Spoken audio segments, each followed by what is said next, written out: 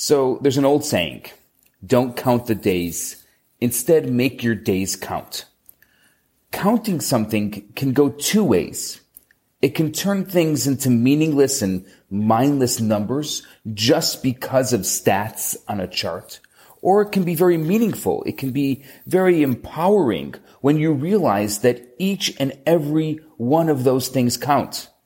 Even if one were missing, you'd notice. Think about the Torah scroll.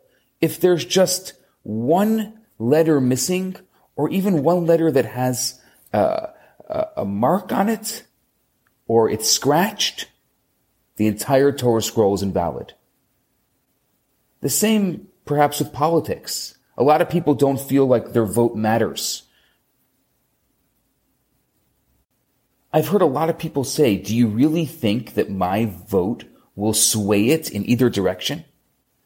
It's only when elections are close and things are down to the wire that all of a sudden interest perks up and the turnout rises. All of a sudden people feel that their vote may be a deciding vote. You find the same thing with job satisfaction. Of course, money is the biggest motivator, but you might be surprised how high recognition and appreciation rank on people's job satisfaction measures.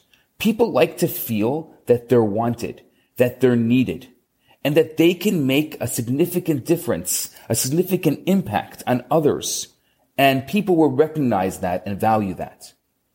It's one of the best, and I would say for employers, the cheapest ways that you can uplift your employee morale. Well, let's talk about this week's Torah portion. It's called Ki Sisa, and it talks about the census.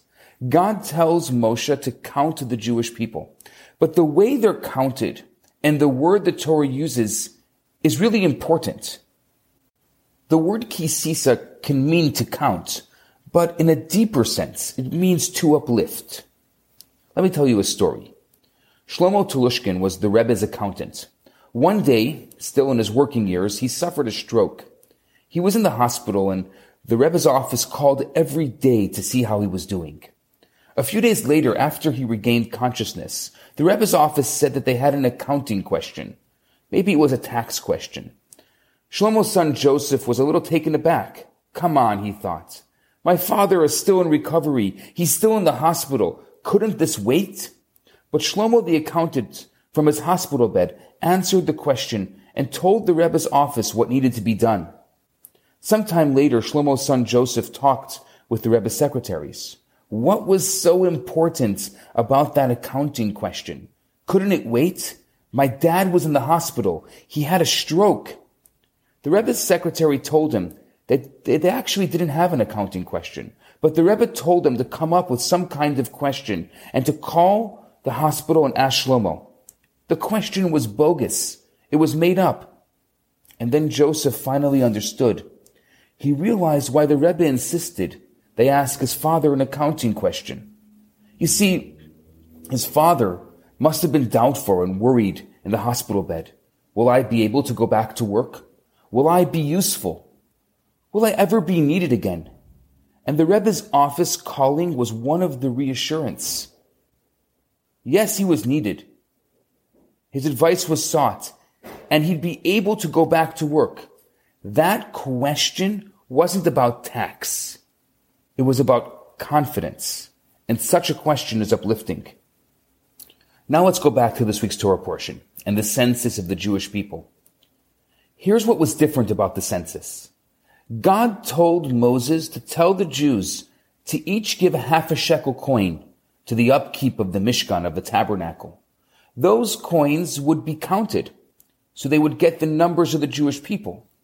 The usual Hebrew word for counting isn't used here. Instead, the Torah uses the word kisisa or kitisa, which means to count, but it also means to uplift. The Nazis dehumanized people by diminishing them down to an insignificant number. The Torah tells us to do the exact opposite when counting people. Have them contribute something. They should feel needed. Help them realize that they matter.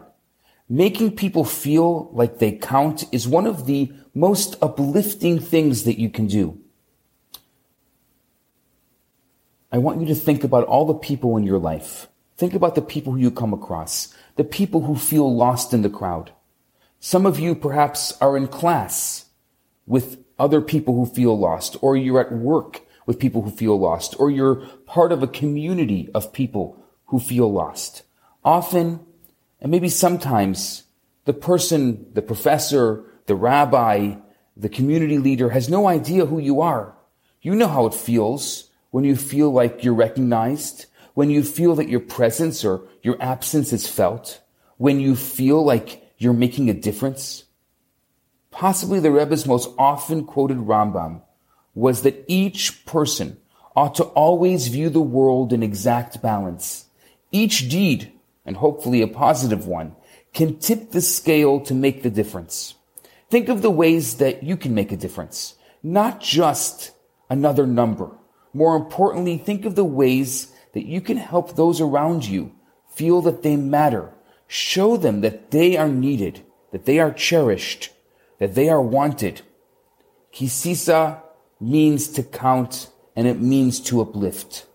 Make people count is the most uplifting thing that you can do, both for you and for that person. Try it. I'm Rabbi Yisrael Bernath. Shabbat Shalom.